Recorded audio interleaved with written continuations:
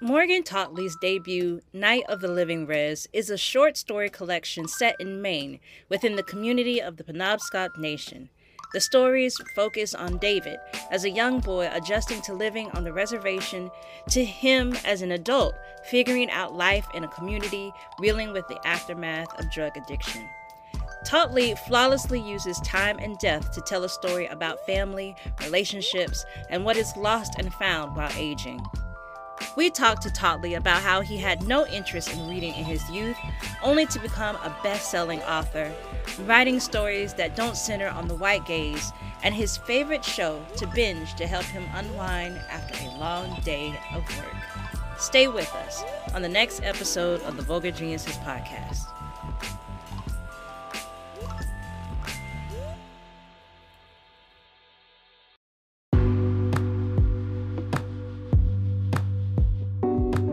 Are you currently looking for a bookstore that has a great selection of books? Well, Kizzy's Books and More is that bookstore. Visit www.kizzy'sbooksandmore.com to purchase your next book for our book club. Use coupon code VulgarGenius to receive 10% off the subtotal of your first order. What's up, everybody? Welcome back to another episode of the Vulgar Geniuses podcast. We are your hosts. My name is Denny. And I am Veronica. And today we are saying, goodbye to 2022 with a very special interview. We are joined by Morgan Totley. Morgan Totley is the author of Night of the Living Rez. He is a citizen of the Penobscot Indian Nation where he grew up and named one of Narrative's 30 Below 30. Totley's work has appeared in the Georgia Review, Shenandoah, Tri-Quarterly Narrative Magazine, Lit Hub, and elsewhere. He lives in Levant, Maine, and is a national best-selling author. Congratulations and welcome to the show. How are you doing today? I am doing really well. Thank you for having me. And thank you for being here. Before we dive deep into all of our questions about your writing and your book, I'm going to pass it off to Denny. We like to do a little fun thing at the beginning. We like to do some hot seat questions, but not really hot seat questions. It's like, a little getting to know you and some other things. So we know that you're going to be a dad. So congratulations. Welcome. Hashtag team no sleep forever. What are you most excited about being a dad now? Oh God. I don't know, just seeing him grow up and not wanting that to happen. I already feel like it's going to be like very, very fast. And I don't know, I'm just excited to hold him and to see him. That's the most exciting thing I think I have right now. You had a question in Twitter. You were like, what if he like had superpowers? They all have their own superpower. They will have a superpower. So do the cats know that there's a little boy that's gonna be there soon? I think so. Yeah. We have one of the cats that's like obsessed with me has gotten a little bit like closer to my wife, Jordan. It'll be like, they both know, I think, but they don't like both. Like they know, but they also don't know. Or maybe they're trying to avoid it. They're yeah. Like, oh, someone's coming. How long can we prolong it? Because we also had a cat. The cat knew the moment that I walked in with that baby that she has been dethroned. Girl, you have to take a step back. You're now grandma status, not baby status anymore. So you have received a lot of recognition for Night of the Living Rez, but the most recent one is, like we said, a national bookseller. How did you celebrate that wonderful validation? For the national bestseller thing the other night? Yes. Yeah, I continued on with my evening and watched YouTube videos, and I don't know. Yeah, it's been such a like crazy ride since the book came out, and it's like not that I can't like, not that I don't have any more celebrations in me, but it's like I've reached peak volume, it feels like. And I don't know, like another thing will come and I'm like, oh, this is amazing, this is great, and it's just like makes me feel good for the rest of the day, you know. I'm like waiting for the day where like I don't hear anything and I'm just like, wow, I'm at a low now for I don't know how long, you know what I mean? Like I've just been like riding it since July, and it's just been great. And I mean, every day has just sort of been like a celebration. Hmm. To ride a high is good. I'm glad that, you know, you hear something every day, if not every other day, about your book. That probably would real feel really good. Oh yeah. So you teach, you write, you edit, you mentor. How do you unwind? What does that mean to you? Um, Really going for walks, playing video games, reading also, sitting on the couch. Um, I tend to sit down and then my cats end up just like needing something, and then I have to get up, and then I need something else, and I gotta get up. But really just I don't know, disassociating with everything that's been going on, and just kind of like I don't know, like living, you know what I mean? Like just getting just doing like the daily stuff. Like that's like the thing that like helps me unwind. Like just disconnecting with teaching and all of it and pretending it doesn't really exist. Yes, that's a fun thing. That's called like the real adulting. Yeah, right. So you said that the average human spends a third of their lifetime trying to find a show to watch. Are you currently following any shows or series? Or are you stuck in your YouTube binge? Stuck in a YouTube binge right now. My wife and I are watching Modern Family for what I think is like the third time in a row, or not in a row, but like the third time we've gone through. We're almost done with it, and then we've already made the decision that we'll go and rewatch Schitt's Creek for a third time also. So we are serial returners to our shows we like. And we have shows with like different seasons and stuff. Like I don't know if you've ever seen the show Red Oaks, which is on Amazon. Amazon Prime. Really good, like, but it's like a really summery show. So we'll have that for the summer. I don't know. We just like go back and forth. We're always like nothing good is getting made, and then we find something, and then we just get hooked on it forever, and constantly rewatch it. I just finished watching Schitt's Creek, I think, for the fourth time around. It's definitely one of those shows that you can just keep going. And now knowing this, that you like this show, I have to go back and read your book in the voice of them saying, David. Yeah, David. So we talked a little bit about, you know, your celebration of how you're celebrating all these little moments, and this has indeed been a wild ride for you the last 6 months. You have not only published your first book, but it is now a distinguished honor of being a national bestseller among receiving various accolades and mentions in prestigious publications. When you look back on this year and think about all that you have given birth to, what comes to mind when you think about this life that you've made with writing? It's a good one, and I'm glad I stuck with it. And I feel like I'd say that anyways. Like I don't, it's been, I've been writing since I was 18, and it's 10. Do math. I'm bad at math. So 12, 13 years of writing, and it took me 8 years to get published. And it's like I'd still be writing, I feel like, if I didn't get published. I mean, there's like a strong sense of validation, obviously, that comes with all of this. And like, I try not to get too like swept up with the accolades and everything. Like I know like that's part of it, but like I try to retreat back into that artist side of like work, like this deep curiosity to know something that I wonder if we'll ever know, like I think it was Ocean Vuong in one of his interviews with the New Yorker said something about how when he reads fiction, he feels more alive than he does when he's actually living. And like, I'm just so deeply invested with like how language can communicate something on the page that like I can't do verbally. And it's just, yeah, I just, my relation with, I'm happy for it. I'm happy I found writing, and I'm happy it like found me. You know, I've always loved storytelling, and I eventually fell in love with literature. And I just don't know what I'd do without it. Hmm. I'm glad that you said that, because in a recent interview, you spoke about how you fell in love with reading during your years in college. What was the specific moment where you made this transition from being a person who really didn't like reading to becoming someone who was filling their life with literature?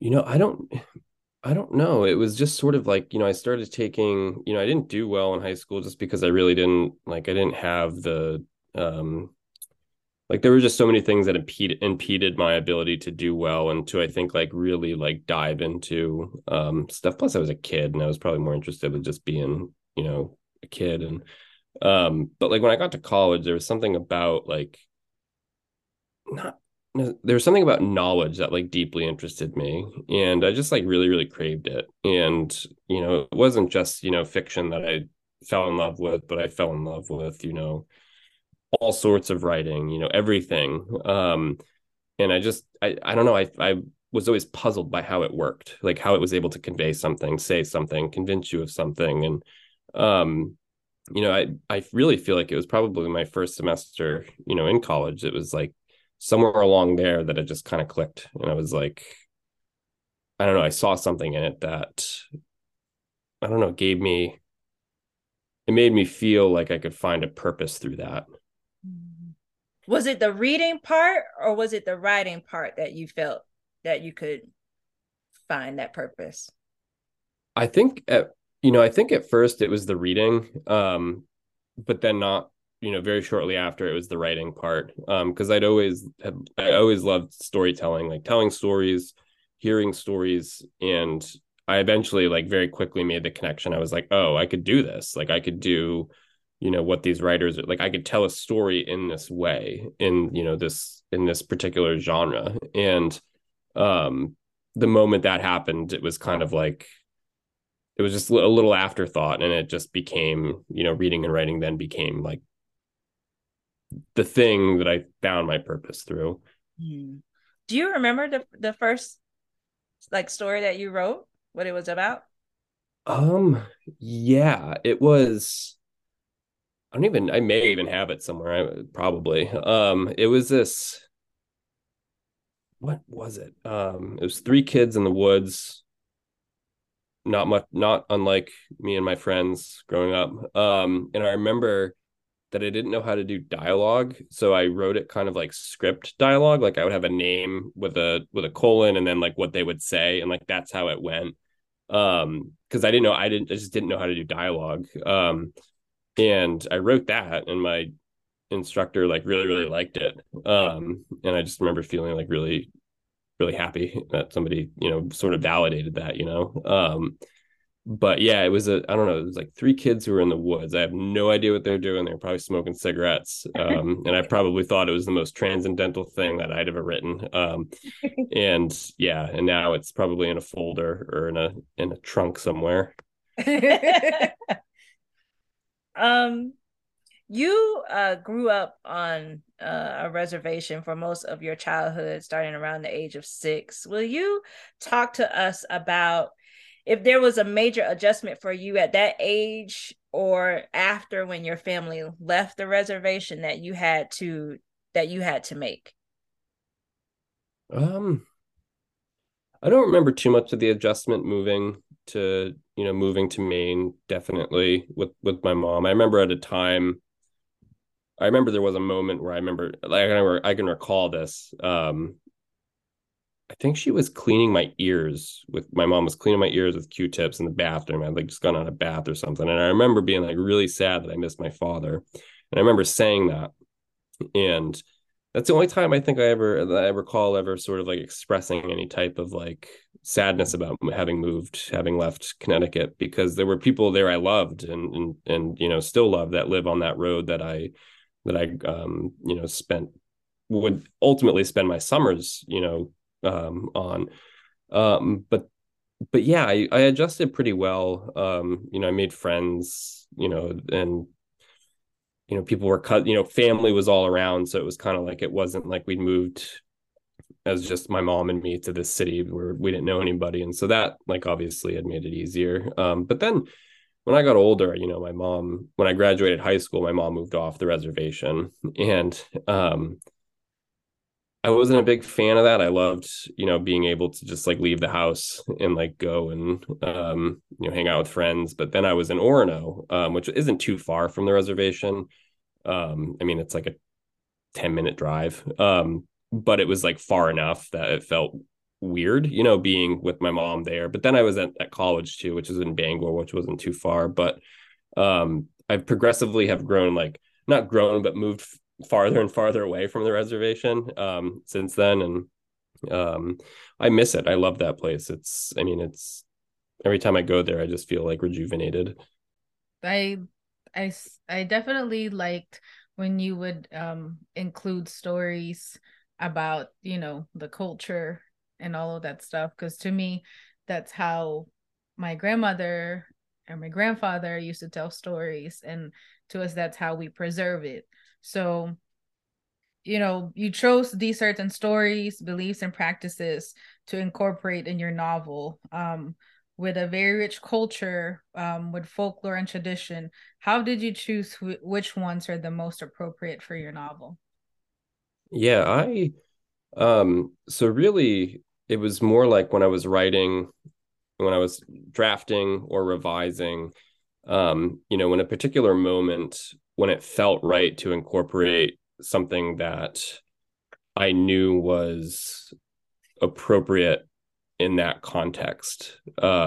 Like, saying something like, covering the dishes with the red cloth, at night, to telling, the story about the stone people. I always, I never went into a story with this book, went into a story being like, oh, I'm going to somehow make this story about this particular, cultural element. For me, it was always about the characters, and then, you know, finding that common ground with what I feel like is any reader, which is that emotion, which is the fact that like that is the thing that binds us all, is that we all feel. And starting there and moving outward and then building upon that. And it's fascinating. It's like I've talked to people who are familiar with tribal, like Penobscot and Wabanaki folklore, and they like say things, and I'm like, I didn't make the like. There's this in Penobscot. There's a like our cultural hero who's mentioned in the book, called Gluskab or Gluskabe, which means the man from nothing, and this linguist Connor Quinn, who worked on the Penobscot language. He was non-native, but he worked on the Penobscot language throughout the 90s and built an alphabet system. And he's just phenomenal. He's a great person. Was at one of my readings, and he came up to me and he was like, we were talking. And he was like, yeah, he's like, I couldn't help but like see this connection between. He's like, I couldn't help but read D as Gluskabe in a way, like this man from nothing. Like he sort of like just bursts into, like, we see him and he is like, we don't know where he came from, we don't know anything about him, and he was kind of like this cultural figure. And I was like, where were you when I was writing this book? You know what I mean? So it was like, I feel like I missed, or like I feel like one of the things is like focusing so much on characters, like I wonder if I missed some good opportunities to do some stuff with cultural elements. But I think I'm happy with the way I approached it, because I never really wanted to put things on display for, non-natives, dangle it like the dollar bill, like in front of them and keep pulling them. I didn't want to do that. And so that's really how I went about it. Choosing the stuff was really what came to me in that moment and what felt most right for that scene and those characters and that story. Yeah, I think you were, very effective in doing it, because like I said, every nation before they were colonized had these stories about like the men from nothing. So you don't, like what you said, you don't really need to have the same background. You just have to feel the same emotion. Mm-hmm. So you like go with a story. So I think, if you're interested in what you were, if the reader is interested in what you were saying, they can like do their own research and find out for themselves and see like the connection within nations. before the colonizers. I do have a question, and you already kind of touched a bit on it. Have you had anyone else? I think that's one of like the most perfect things about when you're talking to people about this thing that you've created and them saying, well, this is what I saw. Have you had more conversations like that where you're like, oh, I didn't pick up on that when I wrote it, or that was not my intention, but I can see how they can get this and it makes perfect sense? Yeah, it's happened a few times. And I wish I'm drawing like it's there, but I can't like recall it perfectly. I think a oh God, I really wish I could recall one. It's like right there too. Like I can almost see it. But yeah, it has happened. People asking questions about or being like, oh, I thought of this is kind of dark. But this was one that somebody had brought up in I think a Q&A just the other night. And an event I was at, they, were wondering about Frick and wondering about Paige's baby and wondering if perhaps it had been Frick's child, and the writer in me is like, I don't know, you know what I mean? Like, cause I like to stay like with the reader. Like I like to be like I know I'm like building that world and having to like, I like to be surprised too, and I mean this is not a good surprise, but like somebody asked that and I was like, I don't know. I was like, but I did think about it. Like it had occurred to me, but I never pursued it because I was like, I don't know what I'd find there. And like, yeah, just people bring their own sort of like, because I like stories that leave threads hanging, like not big threads, but like the tiny ones. And I just love to sort of like, because those are the books I remember. Those are the ones where it's like a year, 2, 3, 5. I still will like think back of like, wonder what, where that thread would have gone, what it would have looked like. And so readers have like filled in the dots in their own way, which I think is great, in a way they make the book their own. Yeah, that particular part. Yeah, we were arguing about it. Wondering, if he was the father, because it could have been one of those situations because he keeps appearing when he shouldn't be there. And you think, okay, she's left him, they've split up or they've broken up or whatever. And you get to that next story and you're like, wait a minute, he's still here. Maybe that didn't happen like what we thought it was. Maybe it was just a whole nother incident. Maybe he was, yes, y'all have to read it. Just saying. Yes. So thinking about going through like dark places. The problems that plague the reservation did not show up over time. This was perpetuated throughout the years of abuse and neglect by colonizers, dismissed by the people in power to the point that their resources are very difficult to avail for the original owners of these lands. These injustices can make people mad and angry all throughout their lives, creating generational trauma that cannot be resolved by just, passing 1 or 2 laws. With all of these realities constantly present, it feels very heavy. How do you manage to cope with all of this, like on a daily basis? Yeah, it's a lot. I mean, because there's always something. Like there's always like you don't think it like indigenous, like all people who have been calling, like any person, a person of color, is like a lot of the issues that they're dealing with, may seem like they have to do with like the daily like living, you know what I mean? But it's just been like masked and sort of like repurposed in a way where it appears to be that way, when in fact it's really not. Like it's a problem that has to do with systemic violence, like most of the stuff, like the problems, the issues we feel, the rage, the guilt, the sadness, like all of those things, like they stem from like human emotion, like things that we actually encounter that are like parts of living, but they also have part of it found in that systemic violence, right? And it's just it can be very disheartening to like remember that to realize that like parts of like the parts of the emotions we feel are dictated by what has happened over a long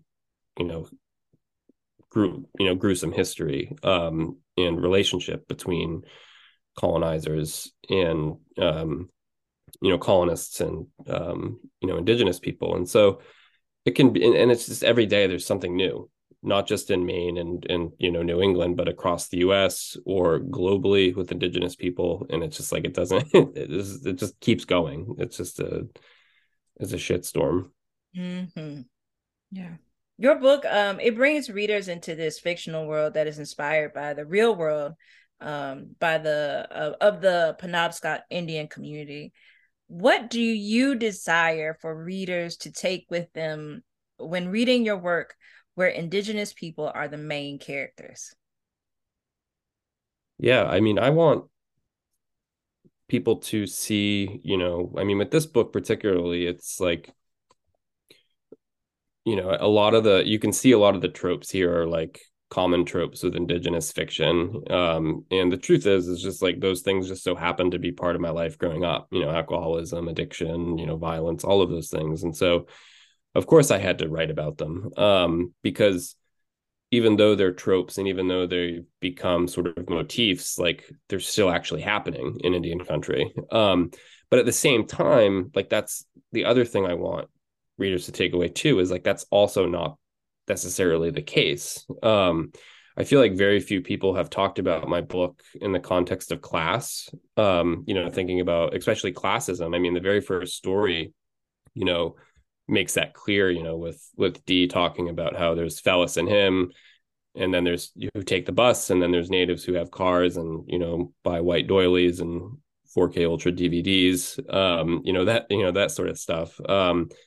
And, like, so right from the start, it's, a very specific, group of indigenous people, not to take anything away from, wealthier indigenous people. Their trauma and tragedies are as real as the ones that I'm writing about. But I think readers need to know that there's like a deep complexity of, the population of indigenous people. We're not all the same. We don't all have casinos and millions of dollars, and special benefits from the federal government. Yeah, because another thing that I noticed was like this duality that was being played out with just like the culture of the community, and within the book of like here you have David with his mom who is in this relationship with this medicine man, and then David's grandmother comes to take them and he and his sister to church. And so you're seeing these very like two different worlds in which they both exist in, that they live in. And I think that really speaks to how the outside world comes in and can change the dynamic of a culture and what people choose, what they want to take, what they feel like they need in order for them to survive, and what they need to go on with, and also what gets left behind, and what diminishes. And one question I wanted to ask you was in regard to death and time. Are these two like are they characters within your book? Even though it's not mentioned like here's death, but like I just felt like they were very present in regards to what was taken away and the time, especially watching these two young men grow throughout this collection. Yeah. So I never actually thought about it like that. With the idea of death, as these characters sort of being sort of representative of it. But yeah, I mean, I don't know. It's sort of like time is this weird element in the book for me. Like the David stories, time feels very present in those, right? We see a boy grow up. But then in the Dee stories, time is not relevant really. I mean, you could take any of those stories and,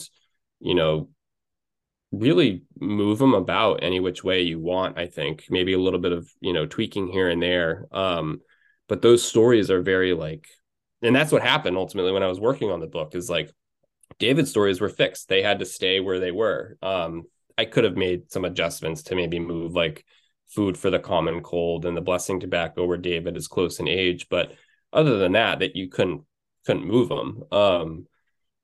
But with Dee and Fellis, it was much harder because it's like they existed, but they also didn't exist. Like they were there, but then at the same time they just like weren't. Like I could take them away from the book, and there's still David, and then you put him in, and then there's Dee.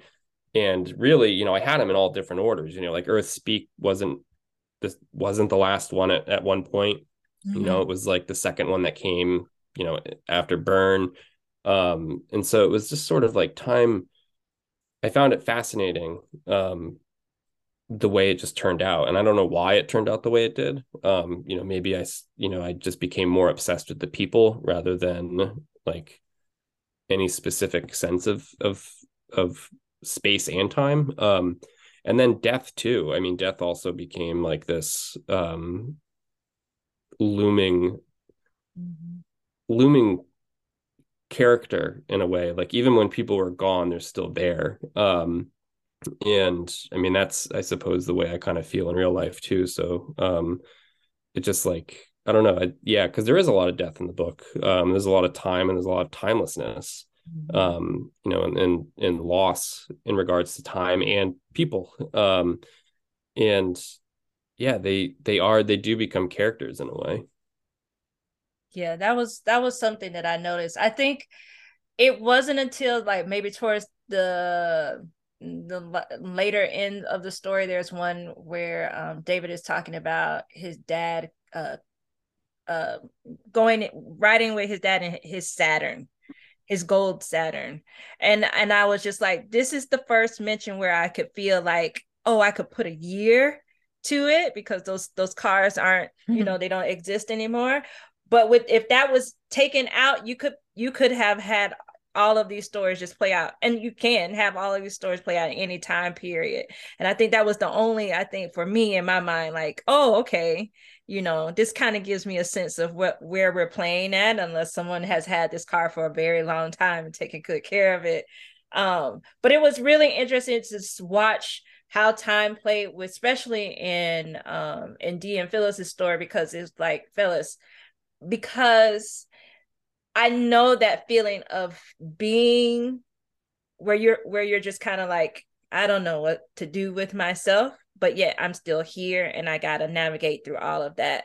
So I think I really truly connected to those stories in regards to how that time was being played within that. So well done on using time and death within the way you did in that story. Thank you. To me, it was the death. I attached to it, not in a morbid kind of way. It's just, it was something that was also very relatable in my family. And when you said that, when you feel like people pass away, but they really don't, that's exactly how I feel when I was reading your book. I was like, they're still around. They haven't gone anywhere, and they can come back. And they came back, and they stayed until the end. Because that's, I think that's part of just like, again, coming back to like the stories that we hear and that have been told to us since we're young. So to me, that was very like, oh, other people also do that. It's just not me. So speaking of people and relationships, I was also very drawn to the relationship of David and his mom. They're always not the smooth sail, not always smooth sailing. But there's a sense of codependency that they have formed. It seemed that, they have, it seemed like their personal growths may have been impaired by each other's presence, but without each other present in their lives would also have been incomplete. So, it's a very complex relationship, and I love it because it's so messy and it's like so real to me. Can you talk more about those dynamics and how it was one of the biggest driving forces of this novel? Yeah, I think, at the heart, it really is about, I mean, the book is, I think, about there's a lot of crossovers and what could be the leading, like forefront, stars, so to speak. But I feel like David and Mom and Dee and Mom, there's something. I mean, you sort of said it, like like they have this codependency, you know, right? Like they can't exist without one another in a way, right? We see how D is, you know, in those stories when he's not with his mother. And I mean, we don't necessarily see what his mother's, well, no, we do, you know, she's, you know, in a crisis stabilization unit at one point, right? Um, and obviously D hasn't been, you know, around. He's been with Tabitha, you know, in that apartment. And so she's also not in a good space, right? For that reason, but also for reasons having to do with the trauma they all experienced. But then, like, you know, we see, you know, them come back together, you know, in Earth Speak ultimately. And there's like this strong sense of sort of like hope, at least I feel, at the end of that story, you know, about these two. And, you know, in writing the book, you know, I was so deeply interested in like the way, you know, how we can love the people we, you know, quote, hate, you know, how we can like, how do we overcome, how do we overcome the bad things that people have done to us or have done that have affected us and still love them? Because like, I feel like that's like one of the biggest problems people have today is like they don't know how to deal with difficult, quote, difficult people, and like people, you know, and family members who, you know, have struggle with addiction, struggle with, you know, any, you know, it could be, you know, kleptomania, you know, anything, right? Anything that has like brought their family turmoil, right? You know, the quickest and easiest thing that a lot of people do is just cut them off. And it's like, I never wanted to do that in the book. Like I always wanted to like put them back together somehow. And like I think that's, you know, was the main thing I thought about was like, okay, how can I make sure that they don't end up separated? Like how do they come back to each other? How do they find their way to each other? And how do not just Mom and David, but how do all of these characters, how are they there for each other? Like even in the opening story with Fellis walking up the steps, you know, Dee says something like, Fellis walked fine by himself up the stairs, but I still walked with him. Like these tiny moments of like care that we show each other. And for me, it was, you know, trying to find those tiny ones, but then also the big ones too, those big moments. Yeah, it was the blue blanket for me. Oh yeah, the quilt, right? Yeah, that she brings out. Yes, that was her favorite one. And I was Yeah. dang it. So there's this, you know, for me, an overlaying feeling of like desperation and almost kind of claustrophobia while reading the book.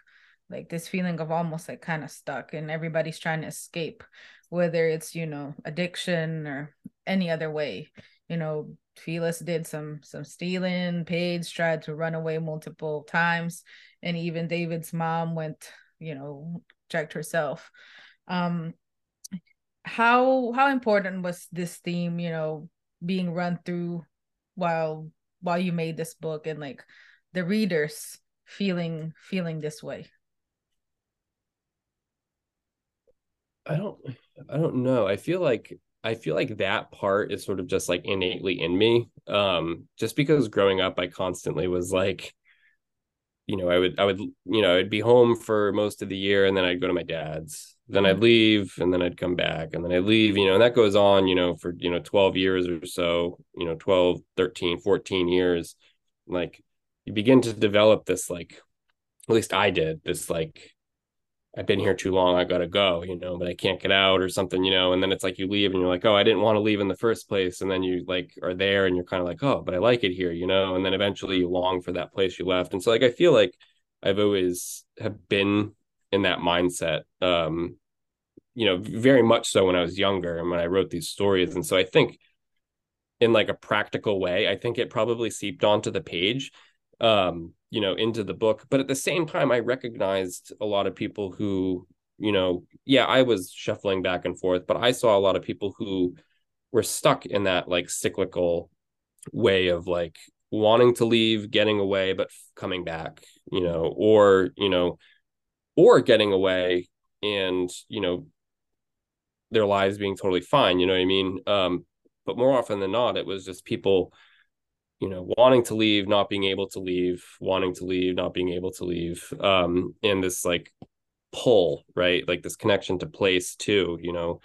like I was talking about earlier, like when my mom moved off the reservation, like I was kind of mad, because like I wanted to stay there. I wanted to be with friends and stuff. And it's not like I was far away again, but still, like however much I felt I wanted to leave the res, like everybody's always like, oh man, I gotta get out of here. Everybody says that about their place. And then when they leave, they're like, oh, I wish I hadn't left. And so it just sort of worked its way into the book. Like I think it is like it's unique to these characters, but I think it's like a feeling so many people feel, especially people who have been like pushed and marginalized into specific spaces, right? They have a sense of like a love-hate relationship with that place.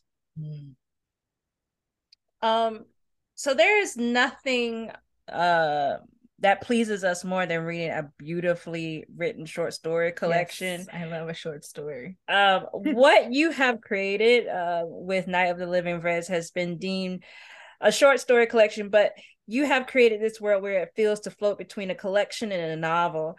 When you sat down to write this book and you thought about what shape the book would take, how did you decide that you wanted it to be done in this style where the stories would involve the continuation of main characters throughout? Yeah, I had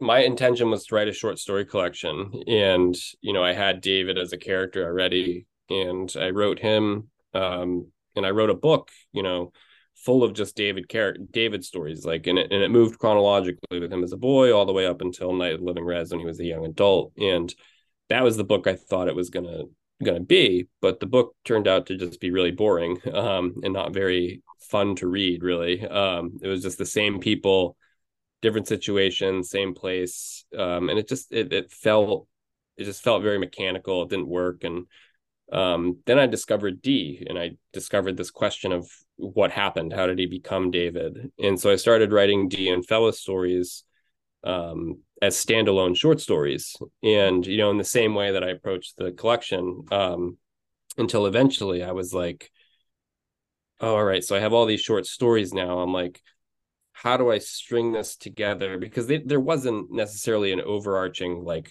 arc. Like there was, but it was kind of like invisible, I guess. Like the overarching arc was like, how did we get to this? How did we get to this person?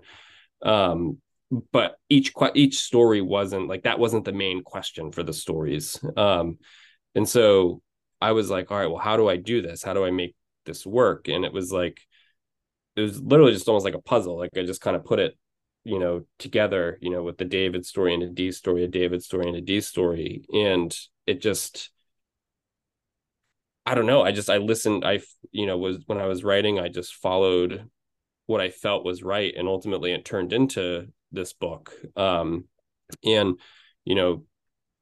agents and stuff, were always like, oh, I can't sell this. If you turn it more into a novel, then we could probably sell it. And, I tried, but the more I did, the more the stories broke, until eventually I was like, whatever, if nobody takes it, nobody takes it.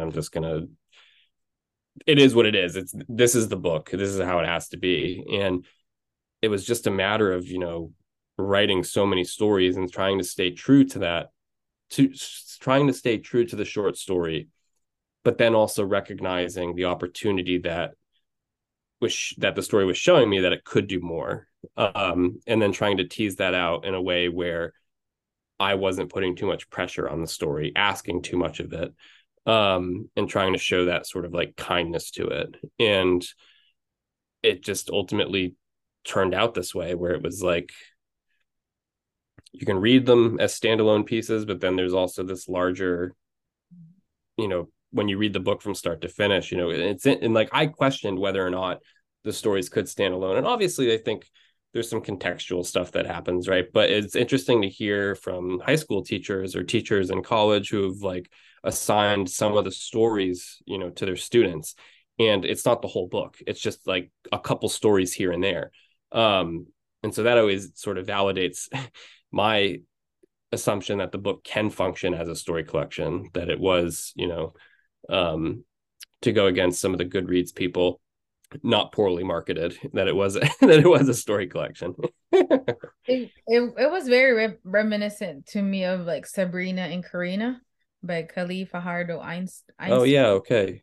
So, she had like also, people that are kind of like showing up in different stories. And then I think to me, that's why I love short stories so much. Is like it's up to you how you would connect all of them. And it uses a lot of like readers' imagination to be like, oh, this could have happened and they could have met here. Because it was like that for her book too. So that's what I like about this, because you're like, oh, there's some loose threads, not too big, but enough for you to be like thinking about it and always be like in the back of your head, what have happened to D if he did this instead of this. Yeah, I was listening to a conversation that was happening on Instagram Live, and the person who was doing the conversation just casually asked, had anybody watched the Atlanta series and their thoughts about it. And he was just saying, like, I hear a lot of people were complaining about it, especially like the third season and then how it ends. And then it occurred to me while he was talking, I was like, Atlanta was a short story collection. If you were to, if you were to really think about it, that it wasn't something that needed to be told straight through. And I think that's the beauty of short stories, is that you don't need one character that you have to follow through all 300 plus pages, that you are given the opportunity to dive into different lives and to wonder, like, are they connected? Are they in the same universe? And if not, maybe I can pull something together to make it feel like they are in the same universe. But I think what you and like people like Disha Philia and other writers have done with these short story collection is you've really shown like that this place meant that they are like lower than a novel is insane because of what you can do within this book. And I see, We shout see out to the accolades that's coming in. We see why, because of what you all are gifted in doing and telling these stories. So, in May of 2021, you said that you have joined the Massachusetts Review as a senior prose editor. Um, you know, it was like you wanted to make a dent in the big bad publishing world. How has it been like, joining them, and what was the most rewarding thing regarding this type of work? Is there really? Is it? Yeah.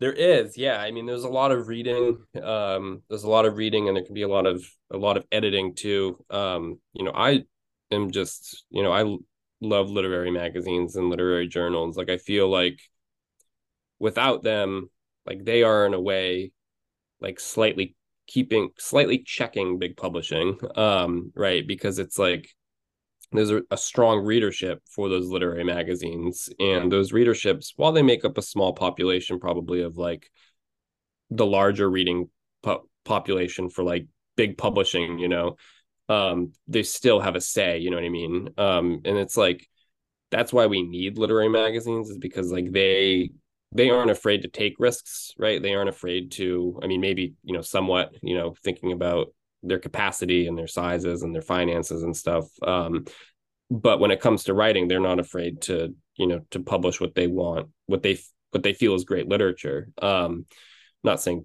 big publishing doesn't do that, but they tend to shy away from it sometimes for money purposes. But at the Massachusetts Review, I mean, it's been great to read works. It's also been great to publish works by writers who have like never published in magazines before.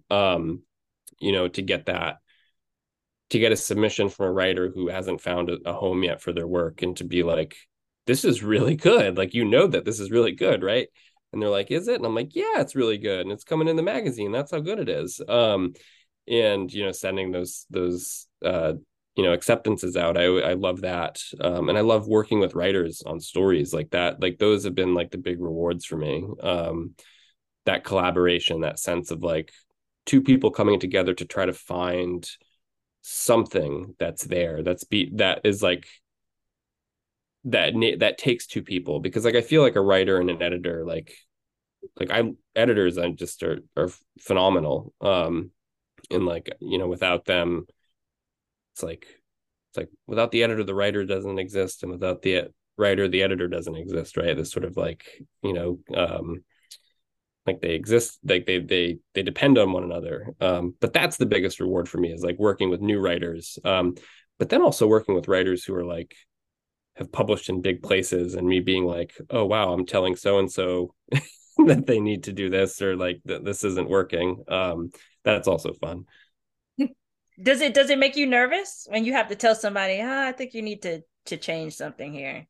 I think at the beginning it did, and then finally I realized I knew what I was talking about. So I was just like, if you don't like, and I haven't yet encountered anybody who's had like I'm very, very like careful with the feedback I give, and like I never, I always try to see it in light of what's best for the story, and but I've never encountered anybody that's had like a big ego be like, no, we're not going to change that to a period and have two sentences here. So it hasn't happened yet, but who knows.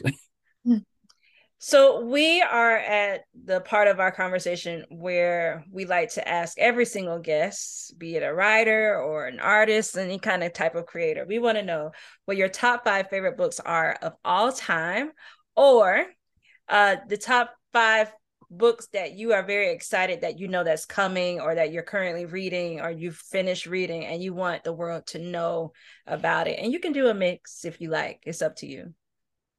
All right, I'll do a mix. All right, so let's do 5 books. It's not a lot of books to name. Yet here I'm going to struggle.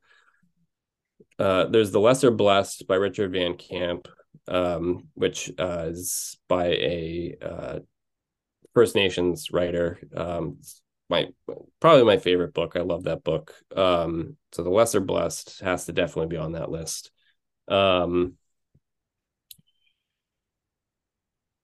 Oh God, what else? I don't know how to say her first name. I think it's like Cha Cha Lin, The Unpassing, which came out, I think, like 2 years ago or 3 years ago.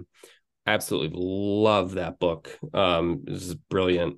Let's see.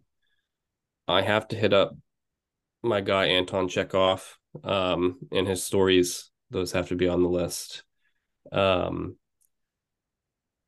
Oh, good Lord. There's 2 spots left. There's 2 spots left. We'll give you an extra one for honorable mention. Okay. All right. Louise Erdrich has to definitely be on there. Just prolific writer. It's just crazy how much work she's produced, all of which, I've consumed and just really, really love. Let's see. I know I'm forgetting. I know there are books here later. I'm going to be in bed. I'm like, why did I not put that on the list? St. Lucy's Home for Girls Raised by Wolves by Karen Russell. Her story collection is always just boggled my mind on how remarkable she is at making normal situations become completely abnormal, but still feel like it could happen. Like there could be a vampire there could be a werewolf there. All really great. And then for the honorable mention, let's see. The honorable mention. I'm going to throw in, I wrote about for the Wall Street Journal's read thing or whatever. I had a piece in there. And I talked about Joseph Hahn's Nuclear Family, which came out this summer, which I thought it blew me away. It was just it is a phenomenal book. And I'm not ashamed to say I have multiple copies of it. So that book is good. That book is definitely good. It was one of those where it took a twist and you're just like at the very beginning. And when you see people write something, when you all write a book, there's different ways that it can go, and people can follow with the formula that, oh, this is the book that's popping, I need to write something like this. But when you all, like you and Joseph and whoever else out there, are writing these stories and you all are presenting something in a brand new way to tell a story, it just fills my heart up. And I just want to say thank you so much for giving us the opportunity to read your book and to read a set of stories that fill us up in this beautiful way that is so enriching to us. And this is why, you know, we do what we do, and we are so grateful to end 2022 to talking to you and the gift that you have given us this year. So thank you so very much, and we just look forward to what the next years have coming for you. Well, thank you. You're welcome, and thank you for doing what you do. It's great that you host writers, talk with writers, and share all of this stuff with readers. It's important, and I'm happy to be a part of it, and I'm happy to be the last part of 2022. So thank you. Thank you. Thank you so much, Morgan. Thank you for making us realize that, you know, we live by emotion, and our stories might be different, but, you know, innately we're all the same, and we connect with the same things. And yeah, it was a good close for our year this year. I really truly appreciate your stories. Well, thank you for having me. All right. Well, you take care. You enjoy the rest of what's left of December. Good luck with Charlie. All right. Take care. Thank you very much. Thank you. Have a good rest of the year, guys. You too. Bye.